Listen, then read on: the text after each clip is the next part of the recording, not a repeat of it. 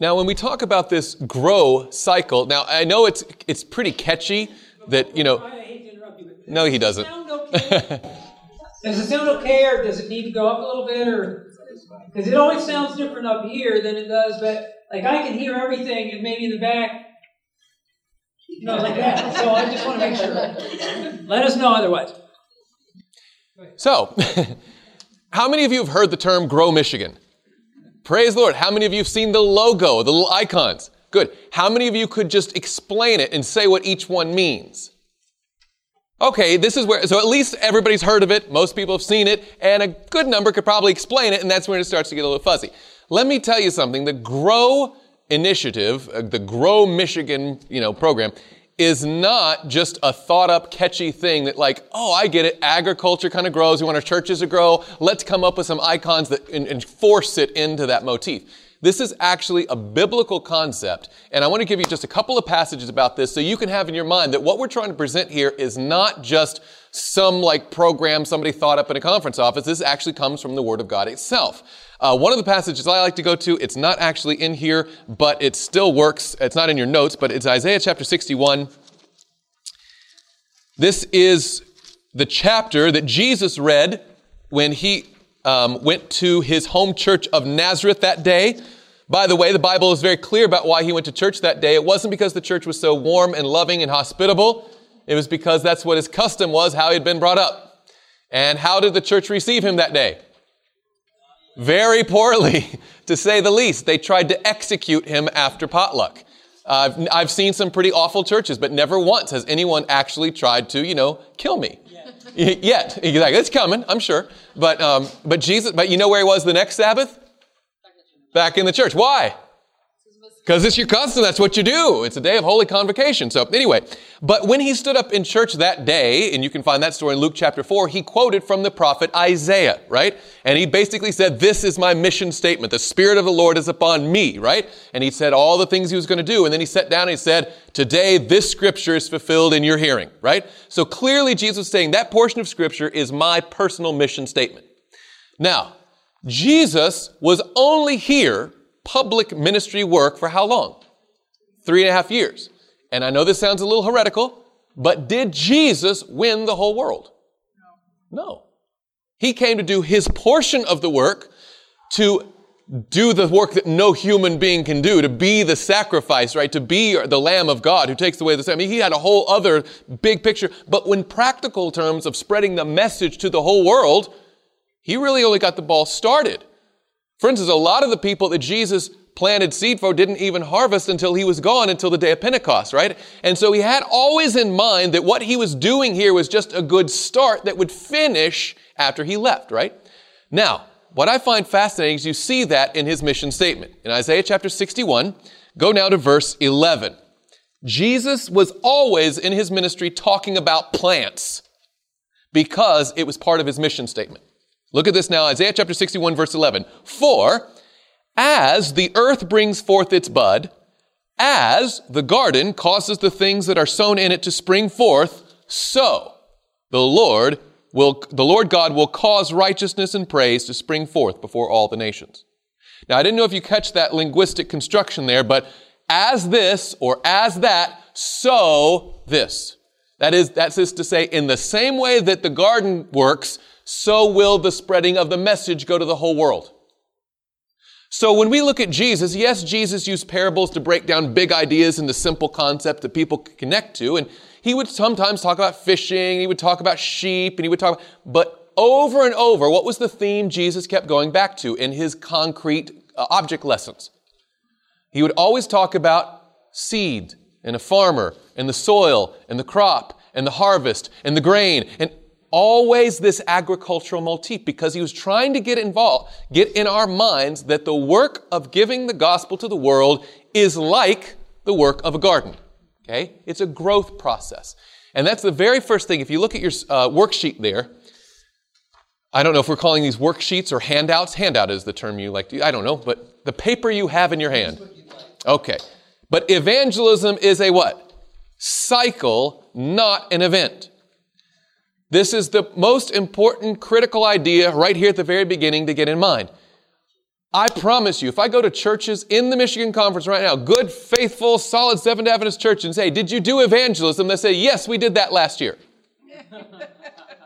And the picture they have when you say evangelism, they infer public evangelism, where it is a program that starts on September 23 this year called Jesus on Prophecy. It'll go for 4 or 5 weeks. We have our evangelists, we put our advertising, we have the budget for it, and it's a box called evangelism. And then all the rest of it is just, church stuff. Jesus never intended for us to have that kind of rigid box-like silo thinking, right? This in one container here. That the evangelism that we're supposed to be doing is an all-around continuous cycle where the public proclamation of the present truth is a vital component, but it is not its own thing separate from the rest. Okay? So, you're going to see this as we go through. Again, evangelism is a cycle, not an event. Jesus used the practical illustration of planting and harvesting to describe the process of making disciples with sayings such as a sower went out to sow. The kingdom had like a mustard seed. We talked to this. We go to the second paragraph. We refer to this process as the grow cycle. And it has 5 elements. And you could probably name them off if you're a good Seventh-day Adventist here in Michigan. The very first part is the preparation of the soil. Next part is the sowing of the seed, or the planting of the seed, right? Third comes the cultivation of that seed, cultivation of the crop. Then you have the harvest of the crop, and then you got to do something with it. You got to preserve it and put it to use, okay? So the goal would be that generation of crop then becomes the workers and the seed for the next generation, and round and round and round it goes, right? It's a never-ending cycle. So what we're going to do in this presentation is just walk through the biblical basis for those 5 different distinct phases of a one continuous cycle. Okay? So, and we'll come back to that question, if every member were involved, would your church grow? It is a trick question. As we go through this, you'll kind of see why, and we'll address it more specifically later. But let's take a look at Matthew chapter 13. This is the well-known parable of Jesus, of course, talking about the sower going out to sow his seed. And it says in chapter 13, verse 19, that seed is what? Let's take a look. Chapter 13, verse 19. I assume that we've got pens out. We can fill in the blanks. Parable of the sower. When anyone hears the word of the kingdom and does not understand it, the wicked one comes and snatches that away, what was sown in his heart. This is he who received the seed by the wayside. The word which was sown is the word of God. The seed that is sown is the word of God, right? That's what Luke chapter 8 tells us. When Jesus talks about the parable, it's the word of God. Am I saying it correctly there? Letter B, yes. The seed is the word of God. So, how did Jesus prepare people for the word of God? Did Jesus just walk up to people and he's like, behold, the kingdom of God is at hand? I mean, maybe in some instances, but did he just start with barren earth like that? No. If you look at Acts chapter 10, this is a fascinating little passage. Here you get to eavesdrop on the Apostle Peter explaining the ministry of Jesus to a man who didn't know Jesus, Cornelius. And listen how Peter described Jesus' ministry.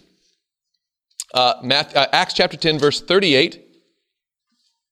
How God anointed Jesus of Nazareth with the Holy Spirit and with power, who went about, what? Doing good and healing all who were oppressed by the devil, for God was with him. The evidence of Jesus' divine commission and his credential from heaven was his doing good.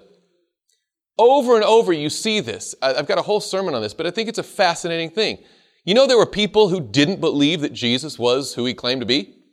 I mean, in fact, lots of people. And I know we're kind of thinking, probably off the top of our head, of course the Pharisees and Sadducees really questioned it and really pushed against it. But did you recognize that like his own disciples were unclear about his ministry? Remember from the dungeon, John the Baptist? I mean, how hard, he was the one who said, behold, the Lamb of God. But later in life, he's like, are you the one or should we look for another?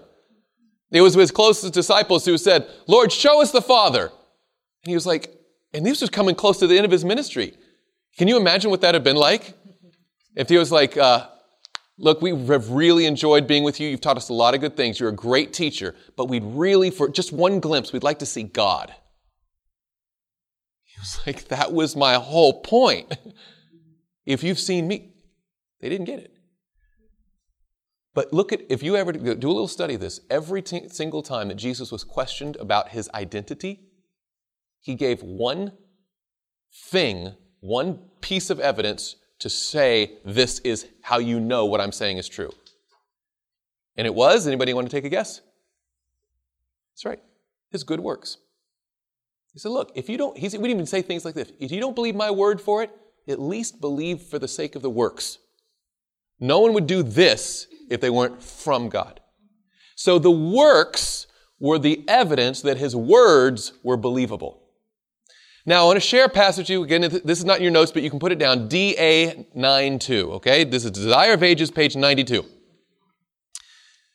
Because this is another kind of a trick question. When did Jesus' ministry begin? Well, the temptation to say at the baptism, John the Baptist, and that's when his public ministry began. That's true. But did you know that he was preparing hearts for his word for years before?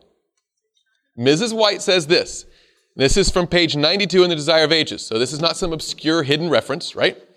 She says this. Now, read carefully so we don't misunderstand. Jesus was the healer of the body as well as of the soul. He was interested in every phase of suffering that came under his notice, his kind words having a soothing balm. Now, the next sentence is important. None could say that he had worked a miracle. So Jesus was not out setting bones and giving eyesight to the blind and raising the dead as a kid. But he was still working in ministry. None could say he had worked a miracle, but virtue, the healing power of love, went out from him to the sick and distressed. Thus, now this is so cool, thus in an unobtrusive way, he worked for the people from his very childhood. Now, an unobtrusive, it was underground, it was kind of covert, but he was tilling the soil. And then she adds this, and this was why, after his public ministry began, so many heard him gladly. The reason people appreciated and gave credibility to the words of Jesus were all those good works of Jesus. Okay? That there is an essential element before even coming in with the gospel message that you have to win their hearts first. And if you, I don't know, I'm getting off the script here of the, it's absolutely true. He had a love and a disinterested benevolence like none other. But I almost hesitate to use that phrase disinterested benevolence because it makes it sound like he was just wildly, crazily scattered. Well, I'm sure he loved and cared for everyone, but it wasn't haphazard in the sense of just I don't care what happens after, I just want to show you love. No. He had a purpose in mind for the preparing of the soil. Let's take it to the agricultural model. What is the purpose of preparing the soil? Sowing the seed, right? Planting seed. No one goes out, even if you're just a hobby gardener, right? You don't just go get the rototiller out and have a hard day's work and man, that is good. And the next day you get the rototiller and you do it again. And the next day, do it again. Come mid-July, everybody else is starting to get crops up and you're just out there tilling the soil. Right? I'm getting this ready. And somebody's going to say, well, ready for what, brother? You're not doing anything, right? And then the fall comes, the snow comes, and you're still just tilling soil. Next year comes, tilling the soil. Could you honestly say you're farming at that point? Now let's think about it in the evangelistic cycle. Many churches, including many Seventh Adventist churches, will go out and do good works and say, that is our evangelism. No, it's a phase of evangelism. It's preparation for the next part, but just done on its own, you can't say that's evangelism. If all Jesus did was good works, but he never came to give those good words and give that message that people needed, the eternal part, if it was stuck on the temporal, now the temporal is essential, but its purpose is to get us to the eternal, which is the Word of God. So we're making sense there? So we're kind of skipping through here, and I want to make sure that we see it here in our worksheet here. But underneath C, the Savior was seeking to find the key to the heart. And with the tact born of divine love, he asked, not offered, a favor. The offer of a kindness might have been rejected, but trust awakens trust. That was in context of his dealing with the woman at the well, right? If you notice how Jesus dealt with individuals, he was always looking for that in to go to the next step, right? And so instead of getting his own drink and trying to start, he just asked for a favor. But why did he do that? He wasn't just trying to make friends. He was trying to have an outlet so he could go to the next phase, right? And of course, we know this from page 143, Ministry of Healing. Christ's method alone will give true success in reaching the people. I like to highlight, anytime you have an adjective like true success, that implies that there's such a thing as false success. But what we want is true success in reaching the people. And how did he do it? The Savior mingled with men as one who desired their good. He showed his sympathy for them, ministered to their needs, and won their confidence. Then he bade them follow me. I've got statement after statement. Mrs. White is very clear that the workers of the... Here's one. Christ Object Lessons, page 57. If you want to put this down as extra credit in the notes, COL 57. She said, the sowers of the seed, again speaking spiritually here, have a work to do in preparing hearts to receive the gospel. In the ministry of the word, there is too much sermonizing and too little of real heart-to-heart work. Now that hurts me because I like to sermonize. Kind of made a hobby out of it. In fact, I made a career of it. But if all of our evangelism is just preaching and sermonizing, it's, let's say, incomplete at best. She goes on to say, there is need of personal labor for the souls of the lost. In Christ-like sympathy, we should come close to men individually and seek to awaken their interest in the great things of eternal life. Their hearts may be as hard as the beaten highway and apparently may be a useless effort to present the Savior to them. But while logic may fail to move and argument be powerless to convince, the love of Christ revealed in personal ministry may soften the stony heart so that the seed of truth can take root. Now, hard as the beaten highway and stony but soft, those are all the references to the parable of the sower again, right? And if you remember the parable of the sower, the seed was the same. The sower was the same. His technique was the same. He went and sowed on this. What was the only variable that had anything to do with the outcome of the crop? It was the condition of the soil, right? And what I find great encouragement, and we might get into this later on, is that 3 out of the 4 were bad.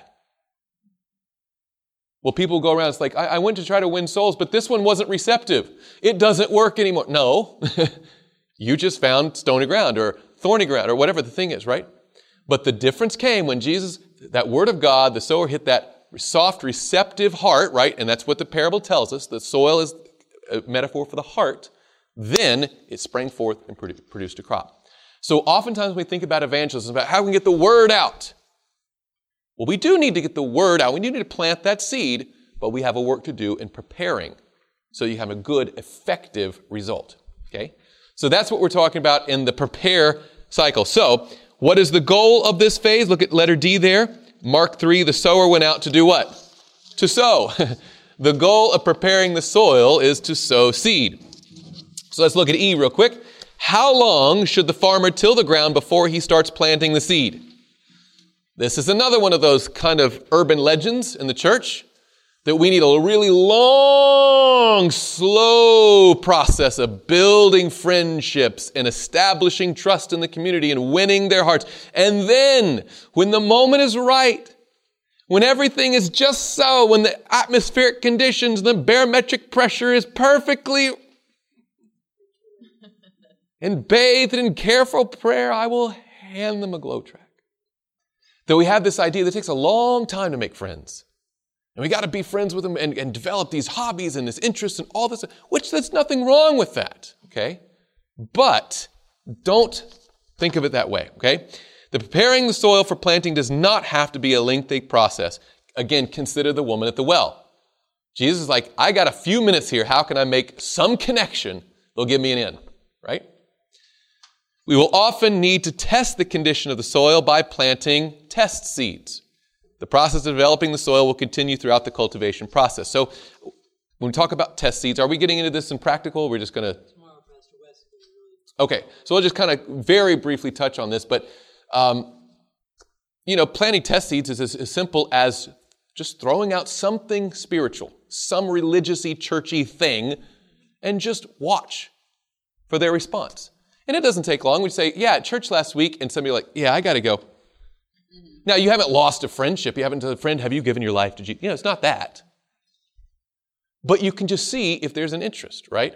Or if they bring up an opportunity, man, the weather is crazy these days. Or it seems like, there's war everywhere. And I don't even know if we're at war or not anymore. I mean, the United States, are we at war right now? Yeah. Most people couldn't, and they're like, I think so, kind of. I don't know which one, I don't know who with, I don't know. But there's a spirit of, why? You say, it's fascinating. I was at a Bible study group the other week. We were talking about that very thing. If there's an interest there, keep going. If there's not, hold off. You haven't lost a friendship or anything, but you're doing a little soil sample, a little test seed to see if they come up, okay? So Wes will talk about that more, but be always looking to find ways to be kind and be sweet and be winsome and friendly, but with the ultimate objective in mind. I don't want to just have friends for now. My goal is to have friends for eternity. Pastor Mark, you want to go to some planting? Let's talk about that a little bit. Let's talk about planting. A couple things that I was thinking when you were talking about soil preparation. I think this is something that we have become, I think it's safe to say we've become very aware of the importance of this in our church. Yes. There's a lot of emphasis today on meeting people's needs, community-type work, and things like that. And the reason that we're doing that and talking about that as a church is because of the recognition that that's what softens the heart and opens the way for preparing or for planting the seed. I was reading recently in the book Desire of Ages, so I was just looking this up to check it out. It really struck me. How many of you have ever heard us talk about the fact that just like John the Baptist came to prepare the way for Christ, so the Advent movement, the message, we have the Elijah message. You ever heard that? We're kind of the John the Baptist of the last days. Have you ever heard that? And part of what we bring into that sometimes in our discussion is, just like John lived out in the wilderness and lived this very austere life, so that's what we're called to do. And so I was really interested and intrigued when I read this in Desire of Ages. It's page 150, paragraph 4. And she talks about the work of John. And John the Baptist, he was called of God, of course. But then she says this, and it's the fact, the chapter is the wedding feast of Cana. It's talking about Jesus attending that wedding feast. Jesus in his behavior, in fact, you remember in the eulogy, if you will, that Jesus gave of John the Baptist, he tells his crowd, John came neither eating nor drinking.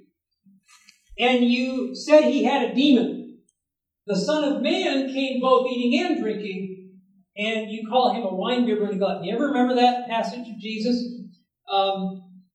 And what he was doing, he was drawing a distinction between the fact that his ministry was very much more social than John's was. John's wasn't wrong. His wasn't wrong, obviously. But this is what Ellen White comments in Desire of Ages, page 150. She says, the austerity and isolation of John's life were not an example for the people.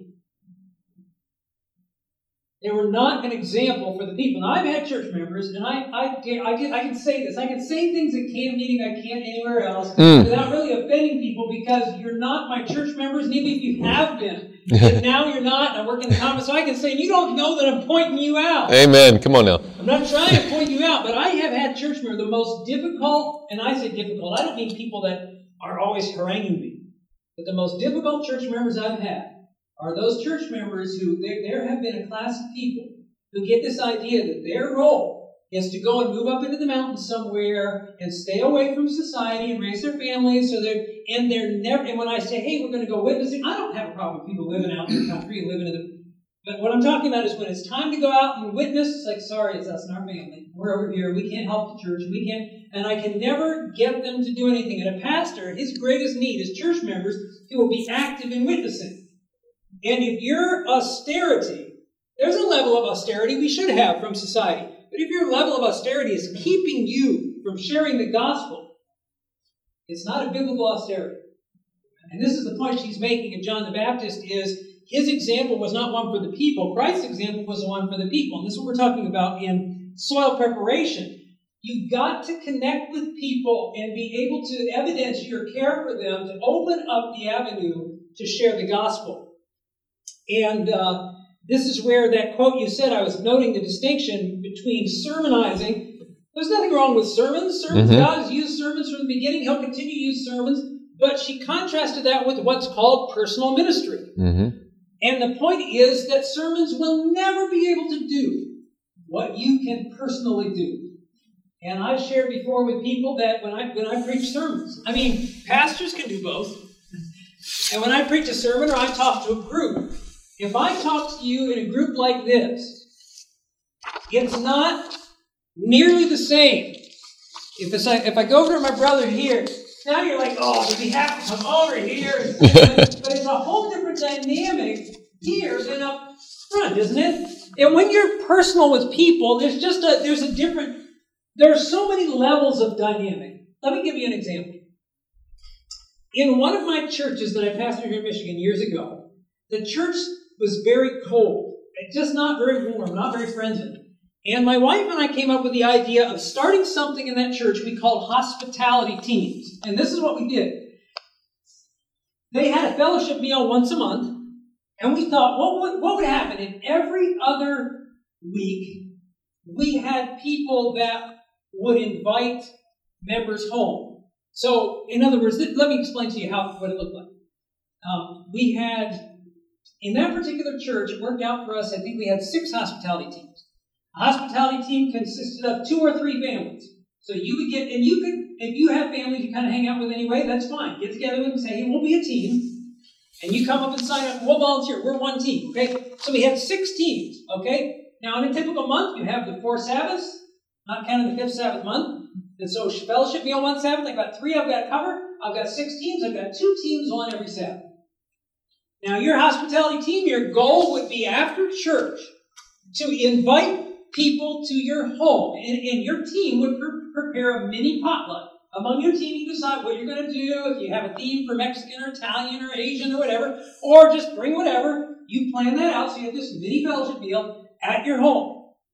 And you've got 3 families, so it can be at anyone's home. Sometimes in our team, we would rotate. We had it in our home more often. You know, that sometimes people are just like, I don't want anybody in my home. That's fine. That's why you have multiple. You know, you work all those details out. And then you would invite first the visitors. Okay? Those are your first invitees. Now, a lot of times visitors, especially first-time visitors, will say, no, you know, they're not going to. Fine, they got an invitation anyway. Second, you would invite the members you don't know. Not your friends that you always see and hang out with. The people you don't know very well. That's your second. And then finally, you invite the people you do know. Okay? And you have 2 teams on every Sabbath, aside from fellowship meals. So it's almost like a competition to see who's going to get who. But what happened in that church is members got to know each other better. Have you... I don't know how... Again, I don't know who I'm talking to here. I don't know what your practices are. But for those of you who've invited people home, is it a different experience in the home than it is in the church? Now, I tried this in another one of my churches later, and somehow they just kind of morphed it into their own way of doing it, and instead of ever inviting anybody home, they just had, we're on hospitality, we'll just do it in the church, it'll be easy. But it's a total different deal in the church. Are you understanding what I'm saying? And it's the same way in any context. When you are able to connect with somebody on a personal level, there's a different type of relationship that develops. Now, I was talking with Pastor Tom Hubbard. Tom had worked with me when we did our 14-week sessions of Emmanuel. Pastor Tom had worked with us. He'd actually been a student way back when. And he tells a story of a guy when he was working in the drafting and that kind of thing. There was a guy in the office that he worked with. In fact, he said when the guy started in the company, he had worked for another Adventist company. And Tom said the guy came to me when he first came. He said, hey, Tom, you're a Seventh-day Adventist, aren't you? Hey, listen, I worked. And now this guy was not an Adventist. But he said, the last company I worked with, they were Adventists. They were great people. In reality, it's the kind of thing you wish people would say to you, right? Because it's a perfect end to get to talking. But Tom said I didn't say a word. Right? This guy comes in, you're an Adventist, aren't you? And of course, he admitted to that. You're an Adventist, aren't you? Hey, I work with these Adventists. So that opened door. But he was nervous about it, and he never said anything. Well, then years went by, year after year after year. And here's the thing that Pastor Kameron had mentioned when it comes to preparing the soil. How long should it take? I wish I could give you an answer. It's like 3 months, 2 days, 5 hours. That'll about do it, But everybody's different. I've known people, so you take the woman at the well example. I've known people like that. You have to understand that even though you might be trying to find a way to their heart and build that relationship, the Lord may have been working on them a long time before you ever got to know them and have put them in a place where they're more receptive to the seed. You don't know. I've known people that it's taken them 10 years before they come around to being really open to the truth.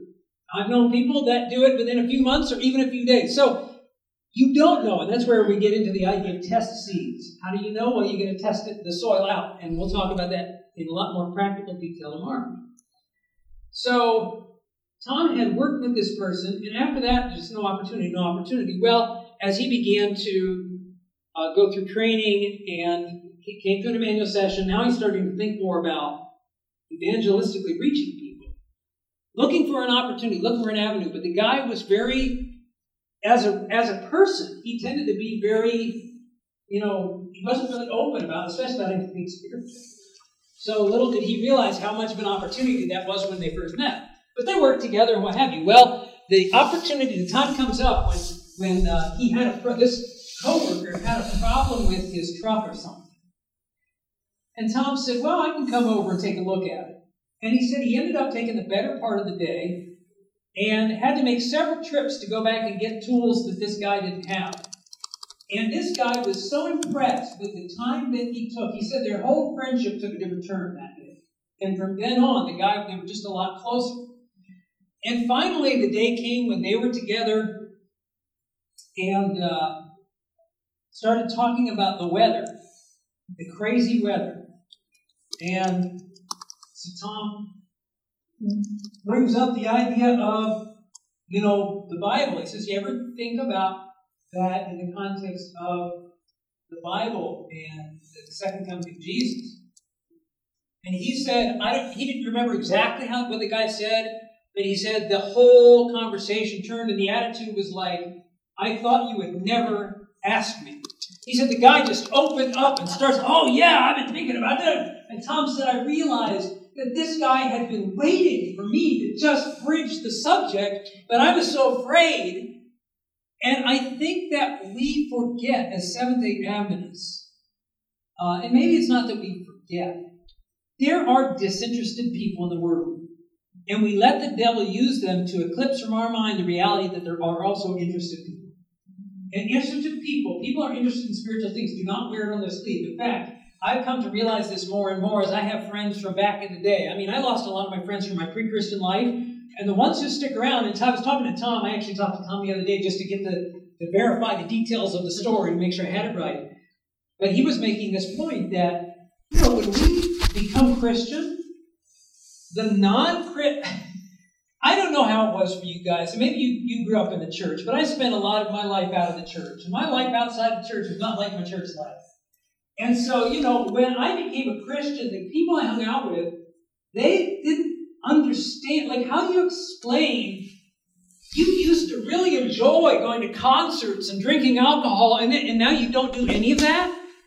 Like, what do you do? They can't understand that. And so it's understandable when they kind of jump ship and it's just like, I don't know what to say anymore, what to do, or how to explain this person. But what does that say about the people who don't abandon ship? Those friends who can't explain for the life of them what happened to you, but they still hang around. There's got to be something there. And I think that there are a lot of people that are looking for something. And what would they ask? What would you? I mean, if you could think back, if you were not always Christian and you became a Christian, what would you have asked a Christian? I wouldn't have known what to say. It's a whole different line of thought. It's a whole different existence. It's an existence that's foreign to a non-Christian. So it shouldn't be surprising, well, they haven't asked me any questions yet about my faith. What are they going to ask? But if you bring something up, they might just be immediately ready to engage you on that. Some of them are, some of them aren't. So we're going to flesh that out in more practical terms. But there comes a time, like Pastor Kameron said, the farmer, when he goes out to sow that seed, when he goes out, well, and then he gave it away. He's not, the preparing the soil is only because he has to plant the seed. No farmer would ever think of going out with a rototiller every day and never planting seed. And it's laughable if we talk about it. It's laughable. I mean, come on. It's almost stupid. Like, why would you bring up a stupid illustration? I'll tell you why. Because we do it all the time as Christians. I'm like, have you shared? Well, I haven't shared with them yet. Why not? Well, I just want to make sure I have a good friend. So you've been running the rototiller out of gas and refilling and filling and rototilling, and you still haven't planted the seed. That's why I bring it up. Because we're afraid, because we're nervous, because we don't know what's going to happen when we might try to plant that seed. And I'm going to tell you what is awkward about it is the longer you wait to plant the seed, sometimes we think, well, I got to let the friendship develop. Has anybody here noticed that the longer you go developing the friendship, sometimes the harder it gets to now get into spiritual things? Because now your friendship is so established and I don't want to lose this friendship. But there comes a time where you've got to sow the seed. That's the whole reason for preparing the soil. There's not, and I don't think we let it settle in. What will be the reality if that friend of ours does not make it into Christ's kingdom? Sometimes I think we tell ourselves, well, they're good people, and they're sincere-hearted and everything else. If they're good and sincere-hearted, they'll be open to the truth. And I'm not saying that you got to shove it down their throat now or anything like that, but I'm saying we've got to be thinking if we're Christians. Kameron, we talked about, some of you know the guy, the illusionist, famous illusionist named Penn and Teller, magicians, magic shows, and Vegas magic shows, and they've done TV shows and everything else. Well, what some people don't realize is that Penn is a very strongly avowed atheist. And in fact, he's the kind of guy you would really not want to witness to because he's outspoken. He's an outspoken atheist, and you could just be sure, like that's the guy that I'd waste my time on. Well, what's interesting is there was a Christian man who went to one of his shows and met him after the show and gave him a Bible. I want you to think of that. If you know any hardcore atheists about just, if you're going to witness to anybody, sure, give the hardcore atheist the Bible. And get ready to brace for the mocking or whatever. But here's what happened, and you can get this on YouTube. He posted this on YouTube. Penn posted this on YouTube, and he said, in essence, and I'm paraphrasing, but how much he appreciates and respects Christians who proselytize, that is, share their faith. He says, I don't understand. He says, I'm an atheist, and I don't believe in Christianity. But if you do, how much do you have to hate somebody not to share your faith? If you really think there's a heaven and eternal life, and you don't tell somebody else about that, how much do you have to hate somebody to not? It's like, can you imagine seeing somebody dying of thirst? Like right here. They're in the lobby out there, dying of thirst. And you know there's a water bottle right here. And I'm not going to tell them about it because what if they get upset? That would make absolutely no sense. We're not talking about dying of thirst. We're talking about dying for eternity. And so there's something, we've got to understand that nothing happens by accident. The Lord puts us where we are in life in connection with the people that we know at work, in our neighborhoods, because of what we know. And the Bible says the gospel is going to be preached in all the world as a witness. It doesn't say everybody's going to believe it, but it is going to be preached as a witness. People have to have opportunity. And if you look under plant there, in your handout on page 2, number 2, the first thing it says, we've already seen the seed represents the Word of God. Why is it so essential to sow the seed? Let's just look at Romans 10, 14 to 15 real quickly. Romans 10, 14 to 15. If you did come in later and didn't get a handout, the handouts are up here on this chair on the right. Romans 10, verse 14. The Bible says, how then shall they call on him in whom they have not believed? And how shall they believe in him of whom they have not heard? And how shall they hear without a preacher? And how shall they preach unless they are sent? As it is written, How beautiful are the feet of those who preach the gospel of peace, who bring glad tidings of good things. What's the essence of those two verses? How's a person going to believe if they don't hear, and how are they going to hear if nobody ever says anything? Right? So, if you follow along there, that's subpoint number 1. And the question is, why is it so essential to sow the seed? To give people what? Put in the word opportunity. You can't make people believe, but people have to have an opportunity to believe, and they're not going to have an opportunity if nobody ever goes. Well, there's not going to be a nobody goes, because God has put each of us in that place to be able to influence others.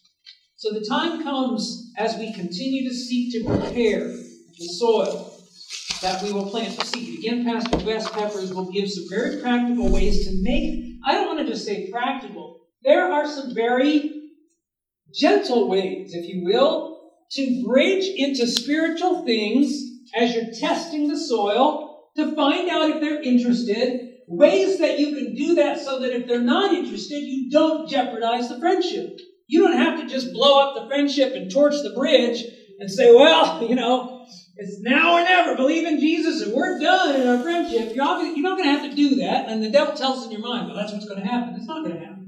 And you'll find ways, we'll get into ways to do that. But just what I want to leave you with today is there is no preparing the soil alone. None of these phases exist alone. This is a cycle, and one weeds into the other. You're preparing the soil so that you can plant the seed. You're planting the seed so that you can cultivate the crop. You're cultivating the crop so that, for example, how many of you here like tomatoes? I'm talking about real tomatoes, not the things they sell in the grocery store over the winter. I don't know what they are. They're round, they're pinkish, but they're not tomatoes. Anybody know what I'm talking about? Nothing like a garden tomato, okay? So if you're going out and planting tomato seeds, why are you doing it? Because I want to weed the garden, right? No. I want to what? I want to eat tomatoes. I'm looking ultimately to the harvest and what that harvest is going to provide. And so it is in the cycle of soul winning here, this growth cycle. We really want to look toward the harvest. We'll talk about this a little more as we go. But let me say this. It's not wrong to want people to become Seventh-day Adventists. It's almost like a bad word to say, oh, we're just trying to make Adventists out of it. Yes. I make no apologies. Why? Because it's the best way to live. I was thinking about this recently. I don't remember, some young person and I were talking, and they said, sometimes I get discouraged, and I wonder if I'm going to make it. And we talked about, having hope in Christ and what have you. But I told this person, I said, I've thought about this in my life. What would happen if the Lord were to come to me right now and say, I just need to tell you you're lost. You're lost. You're never going to make it. You're never going to make it into heaven. What would I do? Now, I used to live a worldly life. Would I go back to that worldly life?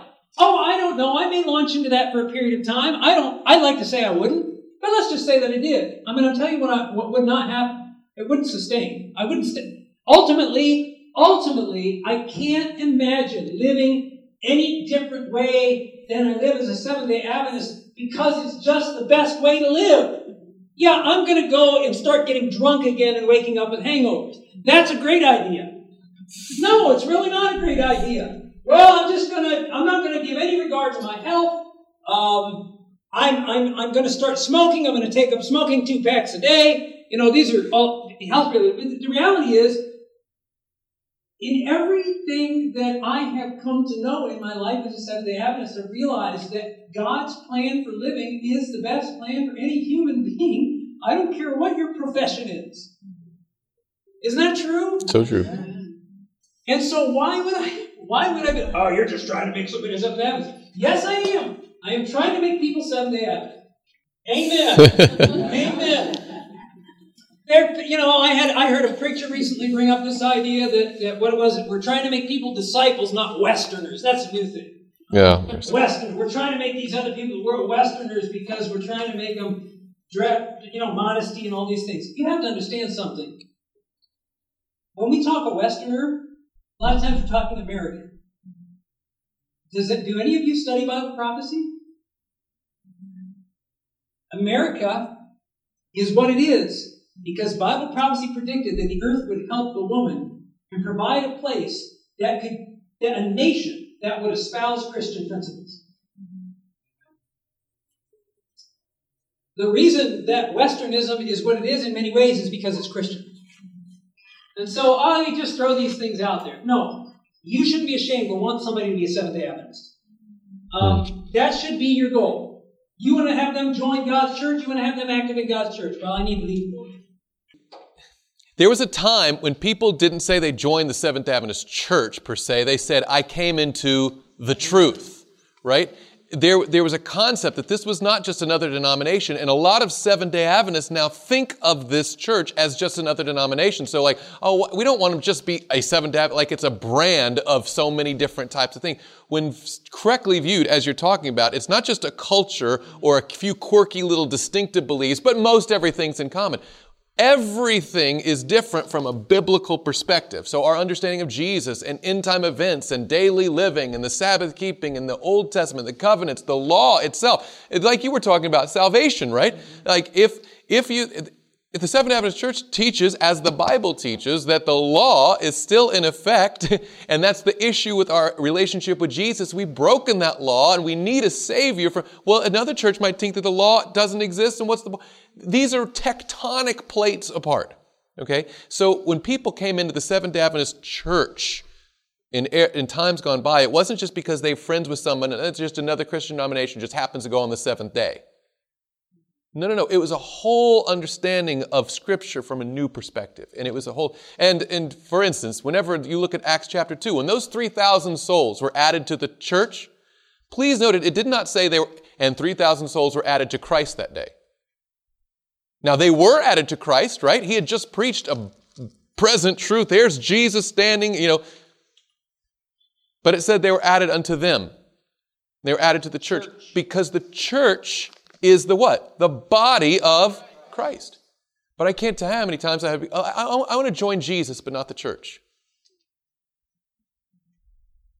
Well, Jesus is the head of a connected body. Didn't I ever tell you that was my baptism?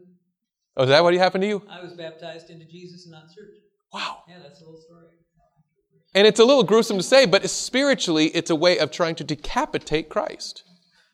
Right? Because you have, I just want to be part of the head, but I don't want to have anything to do with the body. I don't want to be connected with anything. It's just a spiritual up there. There's a big gap between here and there. Anyway, I have a lot to say on that issue. Take a break, but I want to say this, and I know the way we've set this up with our schedule this week, if you didn't get a schedule, I'm going to put these schedules over here by the door too. This is what we're covering over the week, and this is going to be part 1 and part 2 today. And I understand that people have other things you're going to do and what have you. I just want you to have a heads up on that. But here's what we're getting at. When I understand it in part. We want to make sure that people, and I think what we're trying to get away from is just cultural Adventism, where it's just like, yes, I know all these things, but I don't know Christ. And I agree with that. But when we start thinking, you know what, and I hear this among Adventists, they say, well, I know some of my Christian friends, they're closer to Jesus than Adventists are. Let me just be plain with you. When you start thinking that way, you're never going to win souls to the Seventh-day Adventist faith. You're never going to grow your Seventh-day Adventist church because you yourself aren't convicted that this is the truth of God. You're no longer motivated by the mission of the Seventh-day Adventists. So we're here talking about evangelism. Yeah, I'm going to go evangelism and win souls, but I'm not going to win them to Jesus or His church or the truth and to prepare them for the coming of Jesus. There's something wrong there. So that's why we're being as plain and outspoken on this as we are. Now, we're going to pick up on the thought after a break. We need a break, and if some of you are going somewhere else, we hope to see you in some of the other seminars that we scheduled at the end of the table. But we will pray. You want to pray? Sure. Let's pray before we break. Heavenly Father, thank you so much that you give us, in your infinite wisdom, a role to play in giving this message to the world. Help us to do your work your way. Help us to understand from the Bible itself and from the guidance of the Spirit of prophecy what instruction you have for us as we seek to be soul winners for you. So please bless all of our efforts. Continue to bless the studies that we're doing now. Help us to all return safely and quickly, for we pray it in Jesus' name. Amen. This media was brought to you by Audioverse, a website dedicated to spreading God's Word through free sermon audio and much more. If you would like to know more about Audioverse, or if you would like to listen to more sermons, please visit www.audioverse.org.